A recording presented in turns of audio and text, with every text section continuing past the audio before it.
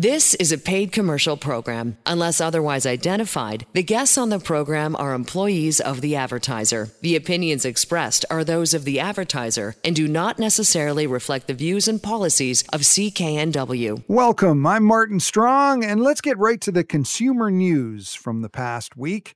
If you use the ride-sharing companies Uber and Lyft, you know sometimes they can soak you with their surge pricing, basically jacking up the price of your ride if there's high demand. But it looks like they took pity on stranded commuters in Metro Vancouver who weren't able to use the bus this past Monday and Tuesday because of that strike by supervisors at the Coast Mountain Bus Company. They walked off the job for 48 hours, affecting a lot of people who use the bus or the C-Bus. So obviously Uber and Lyft found themselves very busy, but those rideshare companies decided to place limits to prevent riders' fares from going up excessively. Uber says the number of drivers spiked more than 70% between 7 and 8 a.m. on Monday. And do you like to get personalized license plates? ICBC got almost 10,000 requests for them last year, and they say they had to reject more than a quarter of the personalized license plates because they violated their guidelines. ICBC says it rejected about 2,600 slogans, including some that were discriminatory or sexually suggestive. Other rejected plate numbers include phrases that encourage unsafe driving behavior. Those ones are really popular, and they're getting nixed. Some of them included too fast for you, too FAS for you, and why so slow, SLO. Why so slow? They said those were no good. ICBC says you should make sure to go online and review the province's criteria for personalized license plates before you apply. There's going to be a national summit on auto theft next month to try to deal with the growing number of cars being ripped off and shipped abroad. The numbers are really growing, especially in Ontario and Quebec, where there's been a 50% year-over-year jump in auto theft. And more of those involve violence. Yeah, people getting carjacked. The federal government says gangs steal the vehicles and then work with organized crime groups to send them to the Middle East and Africa. And coming up later this hour on Vancouver Consumer, I'll take a look at the cars that are the most popular among the car thieves, as well as the models that get ripped off the least. That's coming up this hour. Do our kids need to take more risks? The Canadian Pediatric Society says, well, they might. The organization has just come out with some new recommendations that encourage kids to get away from their screens, go outside, and take some risks. They say risky play can be good, and they define it as that which is, quote, thrilling and exciting free play that involves uncertain outcomes and the possibility of physical injury, unquote. Examples include riding a bike at high speed, climbing, sledding, play fighting, sliding, and running. The pediatric group says this sort of play is crucial for children's mental, social, and physical development. Netflix is phasing out its cheapest ad-free basic plan in Canada. If you were paying $9.99 a month, you'll now need to choose between a cheaper $5.99 plan that includes commercials, or if you still want to avoid commercials like before, those plans start at $16.49 per month. Most of the big streaming platforms have done the same recently, with Amazon Prime Video about to start showing commercials on its streaming service in Canada. That starts on February 5th. And if you don't want to see commercials on Amazon, you'll have to pay more. This is Vancouver Consumer. And up next, if you're buying or selling a business, you definitely want to talk to my next guest. When we come back, we'll talk to Andrew J. Brown, a business broker and advisor with Pacific Mergers and Acquisitions. So if you've got a business, if you're thinking of selling it or you're thinking of buying a business, you definitely want to hear Andrew. That's coming up next when Vancouver Consumer continues right after this. This is a paid commercial program. Unless otherwise identified, the guests on the program are employees of the advertiser. The opinions expressed are those of the advertiser and do not necessarily reflect the views and policies of CKNW. Welcome back. I'm Martin Strong, and if you own a business, small or large, you know that market conditions are always changing. So it's hard to really know what that business is worth. And that's especially important if you're selling the business or if you're in the market to buy a business. That's why you need to bring in the experts. And with me now is one of those experts. Andrew J. Brown is a merger and acquisitions advisor for Pacific Mergers and Acquisitions. You can find them online, Pacific Mergers and Acquisitions, at pmab.com. That's PMABB.com. And Andrew is here now. Hi, Andrew. Great to talk to you. Our first time in 2024. So I'm going to say it. It may be late in the month, but Happy New Year. Yeah, no, I'll take it. Happy New Year to you, Martin. Great to be here. Yeah. So I guess the big news last week was that interest rates stayed the same last Wednesday, which was not really a surprise, but I think it was sort of interesting the way they sort of started to sound like the Bank of Canada did, that they were hinting that maybe lowering the rates might be in store for us later in the year. And I guess interest rates have such a huge effect on the value of a business. So I guess that's really going to affect the way you look at what 2024 has in store, hey? Yeah, Martin, I mean, it certainly has a big impact on the process in itself. The value, it depends. When buyers look at buying businesses, sometimes they leverage debt, sometimes they don't. And when they're leveraging debt, the interest rates obviously have an impact. How it impacts the value does have an impact as well, depending on the formula you're using. If you're using a discounted cash flow formula, for instance, you are considering interest rates into that. So it all has an impact for sure. Mm-hmm. Yeah. So I mean, looking ahead to 2024, I mean. What are your feelings about what this year has to offer in terms of people with businesses? I would say the tone so far is cautiously optimistic. Would be the tone for the market this year. Last year in the mid-market where Pacific Mergers operates, we were somewhat insular to the whole macro environment. But that being said, I'd say overall M&A 2023 was slightly a down year. Still a pretty good year on an overall level, but down relative to years previous. And moving into this year with the rates expected to go down later on this year, and just the pipeline of opportunities that we're seeing here, I'd say we're optimistic that it's going to be a good year. Cautious, though, just because there are a lot of macroeconomic factors in play, a lot of instability globally, politically, those sorts of things that could play a role. Mm-hmm. And you buy and sell all sorts of businesses. You're helping people to buy and sell all sorts of businesses. Is it a thing where some businesses become hot in certain climates and other ones are not as popular? Or I don't know if this question makes any sense, but are there some sort of hot businesses that everybody is looking at and sometimes they go out of fashion?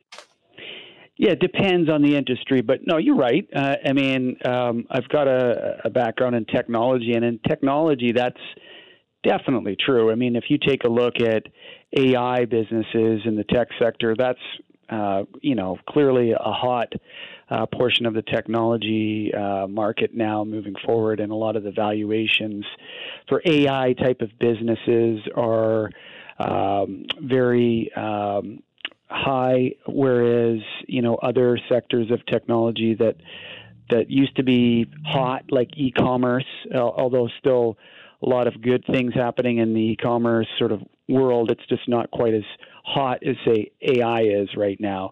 Whereas you look at a lot of the traditional businesses that we sell here at Pacific, manufacturing, service-based businesses, those are much more stable and somewhat resilient to things going on in the world. COVID's a great example. If you take a look at some tech stocks during the COVID time, like Zoom and all the remote types of businesses, those things really kind of took off. But now things are stabilizing. You're seeing a big retraction on some of those types of companies. Yeah. Yeah, I guess it's like a lot of things. Sometimes the really sexy ones are the ones that get all the attention, but other businesses that are just quietly profitable, making money and doing well, they don't get the attention, but they should, I guess. They should, and those are the types that the Warren Buffetts of the world and a lot of very astute investors look at. They will tell me, just give me some boring stuff. Give me some very stable, boring businesses that just generate a lot of cash. And those are the ones that tend to be really popular when it comes to selling. A lot of buyers are looking for those types of businesses, and they don't get too caught up in the hype. Our guest is Andrew J. Brown from Pacific Mergers and Acquisitions. You can find them online, pmabb.com. You can also give them a call, 604-696-6111. They have offices in Vancouver, Victoria, and Kelowna with affiliated members worldwide. So, Andrew, let's just talk briefly a little bit about what Pacific Mergers and Acquisitions does. I mean, is it as simple as saying that Pacific Mergers and Acquisitions is like a realtor for people who are buying and selling businesses? Sure. If it helps someone get their head wrapped around it, we're selling something. In this case, a business. So similar to real estate. It's a process where there's a buyer and a seller, and as the intermediary, we're facilitating that transaction. So very similar from that perspective. Mm-hmm. So if somebody is selling a business, the kind of advice they're going to get from Pacific Mergers and Acquisitions, what are some of those pieces of advice that people might not think about? What are some of the aspects of selling a business that really, really can benefit from the expertise and the experience of Pacific Mergers and Acquisitions? Yeah, I mean, there's a lot that goes into it. So certainly on the preparation side of things, there's a lot of advice that we give business owners. It's not something to just sort of decide one day that you're going to sell your business and then go ahead and put it on the market the following week. To do it properly, it takes a lot of preparation. There's a lot of things to think about. For example, if you're a business owner and you're looking to sell, making yourself redundant in your business is a smart idea. You want to make sure that you've got a strong management team in place that a buyer can look at and be confident in when looking at your business. You want to look at potential efficiencies that you can find in your business prior to preparing it for sale. That way you're maximizing the value of your business. You want to do a lot of things around de-risking the business, such as reducing your customer concentration. If you have all your eggs in one basket, you might want to spread them out a bit as it relates to your customers. And just overall making sure you've got a clear vision of the value of your company moving forward. When a buyer is looking at your business, they're really looking at it from a projected earnings standpoint, meaning, if they buy your business, they want to know how likely they're going to get their money back and how long it's going to take. Right. That's an interesting point about making yourself redundant, because I'm guessing in your experience, you've come up against a lot of people who maybe own a business and, maybe, I don't want to say, no judgment here, but they're a bit of a control freak. Which probably a lot of successful people are. They want to have a hand in everything. But if you are the person who kind of runs everything and you don't bring other people in to kind of teach them how it goes, then if you sell that business, then your business is suddenly not worth as much because you're not there anymore. Big time. Yeah. It comes with the territory with being an entrepreneur. A lot of business owners have a tough time letting go of certain tasks in their operation and tend to try to control everything because that's what works for them. But ultimately, that does work against you, certainly when you're looking to transition out of the business. You want to make sure that you're empowering other people in your operation to do the things that you do so that you're completely redundant. And it's a challenge for a lot of entrepreneurs, I'm sure, to get yourself out of there as far as all the day-to-day tasks. But it's something that you're going to need to do. Frankly, independent of selling your business, if you want to grow and scale your business, you need to be able to empower other people to do other things. Yeah. And I guess it's just another example of why when you go to sell a business, no matter how big that business is, you should put a lot of thought into it. It shouldn't be something you decide overnight and then boom, you sell it. It's something that it's a long process, isn't it? It can be, yeah. The process in itself to sell your business, let's say if you engage an advisor such as ourselves, it can take anywhere between 6 to 18 months, the entire process. But the preparation stage of that prior to selling, particularly if your business is not ready, if you're needing to make yourself redundant and you need to clean things up, that can take up to a year or two. And of particular importance, you want to make sure your business is performing well. When you're going to look to sell your business, you want to make sure that you're at least on a consistent level of performance, ideally on a positive trajectory. You certainly don't want to be timing things where you're on a downward trend because that's only going to work against you as far as the amount of money you're going to expect to receive. Yeah, it's kind of like being a hockey player when you're about to come up with a new contract negotiation. You want that to be the time when you're scoring a lot of goals, I guess. Yes, you want to be the Elias Pettersson of business owners right now. You want to have all the cards. So that is a perfect example of how you want to sell your business. How he's positioning himself in the market is exactly how you'd like to do it as a business owner. Yeah, I didn't want to mention his name, but that's who I was thinking of too, Elias Pettersson.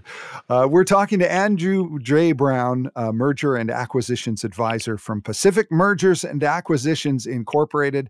PMABB.com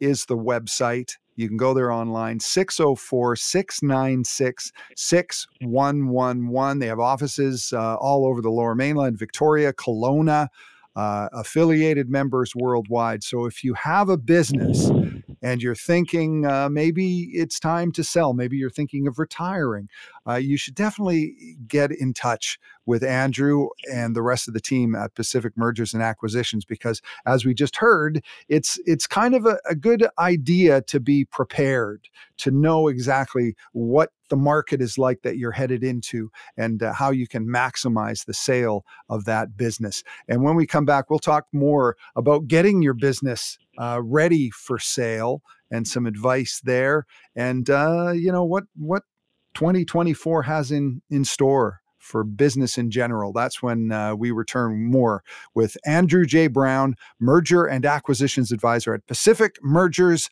and Acquisitions. This is Vancouver Consumer. We'll be right back after this. This is a paid commercial program. Unless otherwise identified, the guests on the program are employees of the advertiser. The opinions expressed are those of the advertiser and do not necessarily reflect the views and policies of CKNW. Welcome back. I'm Martin Strong, and on Vancouver Consumer this afternoon, we're talking to Andrew J. Brown, Merger and Acquisitions Advisor with Pacific Mergers and Acquisitions. That's, it's such a business term, but it basically means if you're buying or selling a business, you need to get a hold of Pacific Mergers and Acquisitions because they can help you sell that business. You can maximize what you get for that business, and you can prepare for that sale as well. And Andrew, if people go to your website, pmabb.com, pmab.com, or they give you a call, 604-696-6111. What's kind of the process? So say somebody listening has a business, large or small, and they're thinking, I guess retirement is a big thing. But someone is thinking of maybe, moving that business on and selling that business. What's the process like if they get in touch with you? Yeah, first and foremost, want to ensure that they're aware when they reach out, everything is confidential. We are mindful that when a business owner is considering selling, they in all likelihood, don't want everyone to know that that's the case, particularly their customers or employees, that sort of thing. So when making an inquiry, I would like to have them feel confident that everything that is being chatted about is confidential. So when the initial reach out is made, we can have a phone call conversation or certainly have an in-person discussion here at our office, whether it's downtown or on the island or in Kelowna, and have an in-person discussion. And ideally, we sit down and we spend some time to understand the business. What sector is it? How big is it? Why are you looking to move on? The more information we can understand about your business, the better we'll be able to provide advice. Yeah. And as part of this process, is there one thing that you see a lot of that maybe people undervalue their business, or is it just a whole, sometimes it's overvalued, sometimes undervalued? What is there a common theme that you see when you talk to people for the first time? I would say the common theme that I've seen is that more often than not, they actually have a pretty good grasp of what their business is worth just by a gut feel. And by working with an advisor like ourselves to get an assessment done, it's validation of that.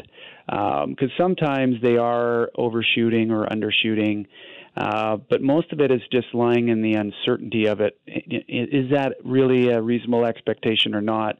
And getting an assessment done, a very thorough evaluation done on your business where you can have confidence in that number and how it's derived can help you plan for the future. For a lot of business owners, a big portion of their retirement planning is based on the divestiture of their business. And if you're unsure of what that number is, it's hard to plan. And just getting that assessment done is a good first step in that regard. From there, once that assessment's completed, then we'll have a mutual understanding of the likely selling price, and we can then have a meaningful discussion on how to move forward with ultimately selling the business. And there are different options that we offer when doing that. Yeah. And I guess there are all sorts of different businesses that you deal with, and the people you're dealing with, they're the experts because they're the people who have built this business and they know what that market is like and they understand how the business works. And I guess Pacific Mergers and Acquisitions, sometimes your job is not so much to understand the inner workings of the business, but to take kind of a holistic view, sort of to step back and get a view of how it fits into the overall market.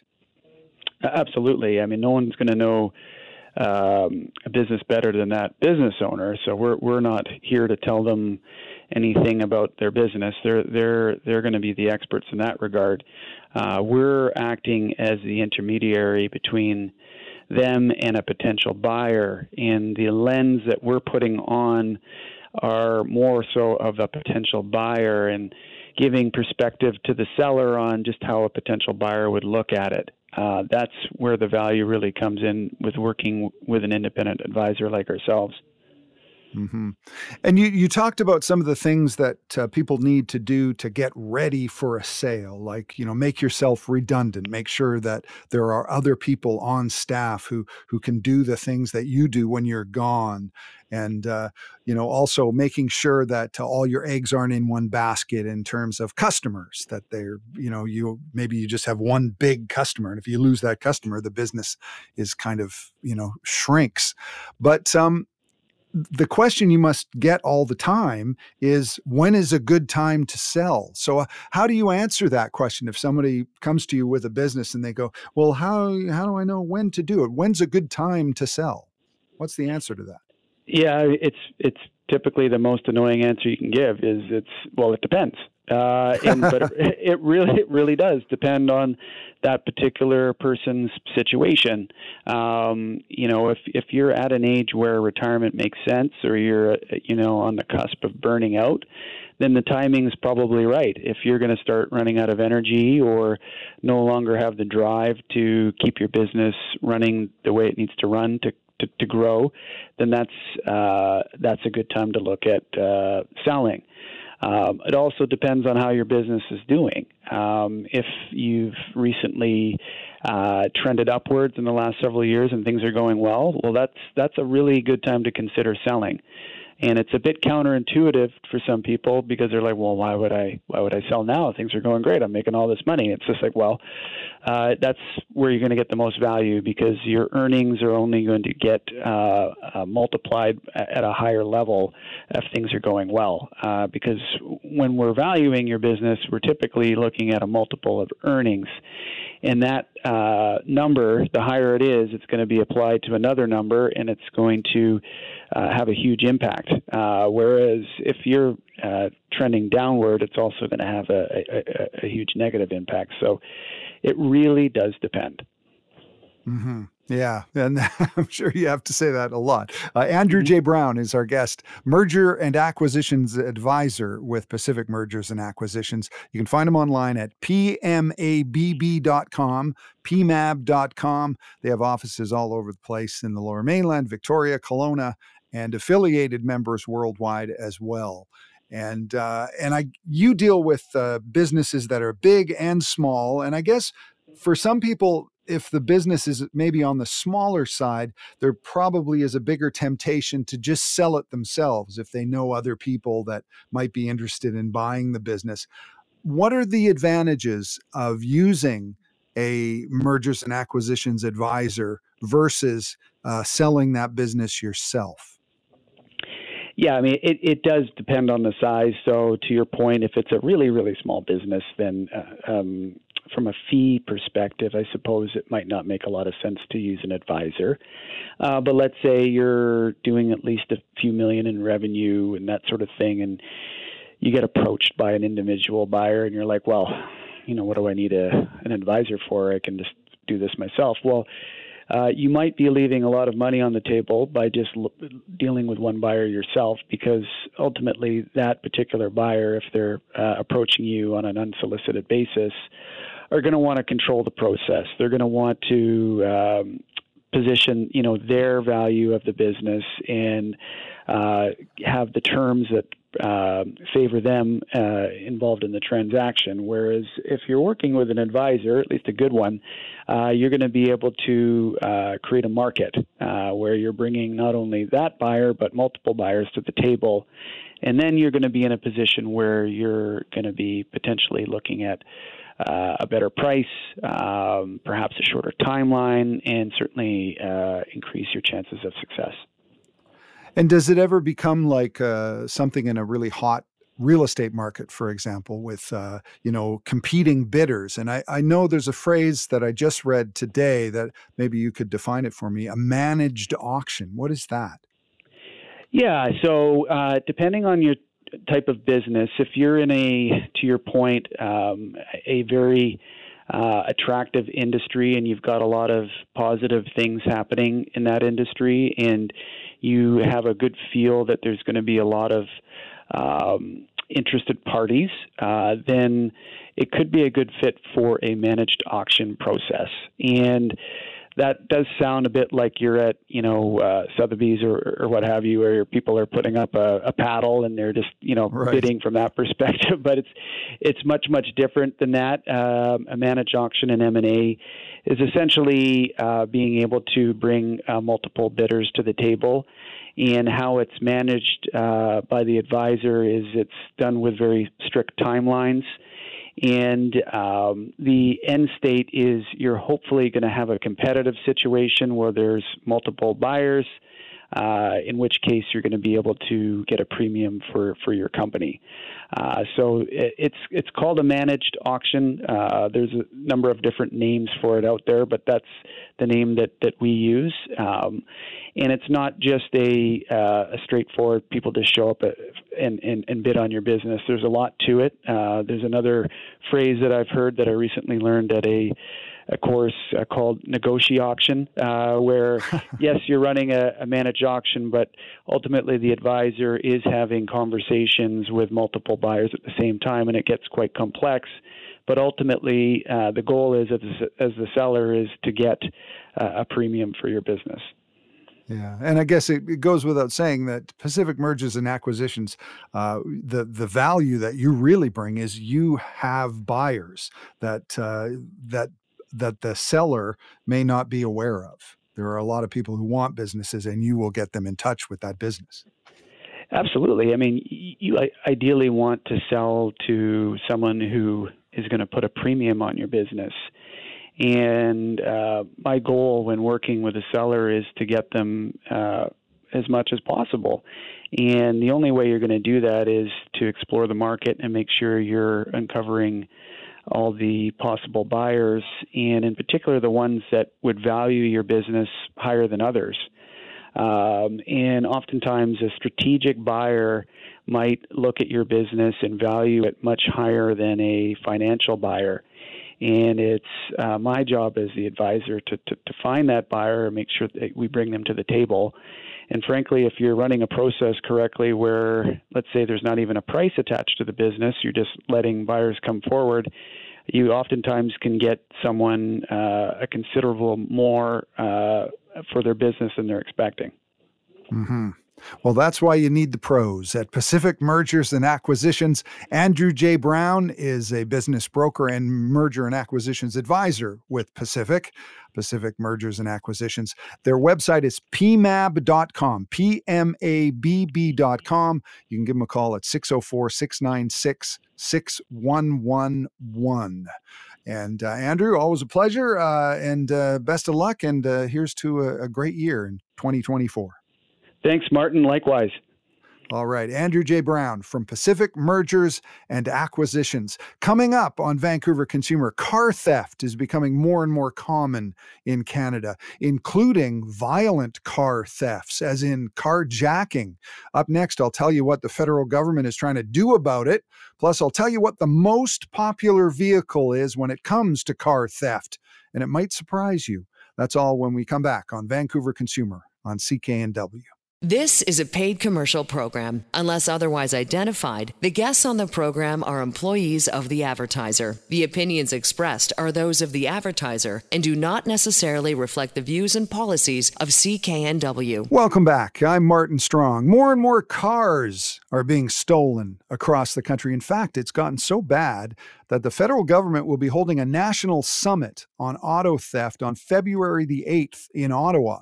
Political leaders, cops, border agents, and execs from the auto industry will all get together to try to do something about all these vehicles being ripped off and then shipped abroad.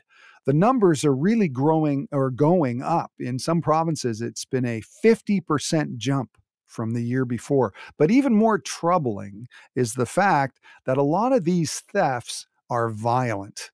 I'm talking about carjackings.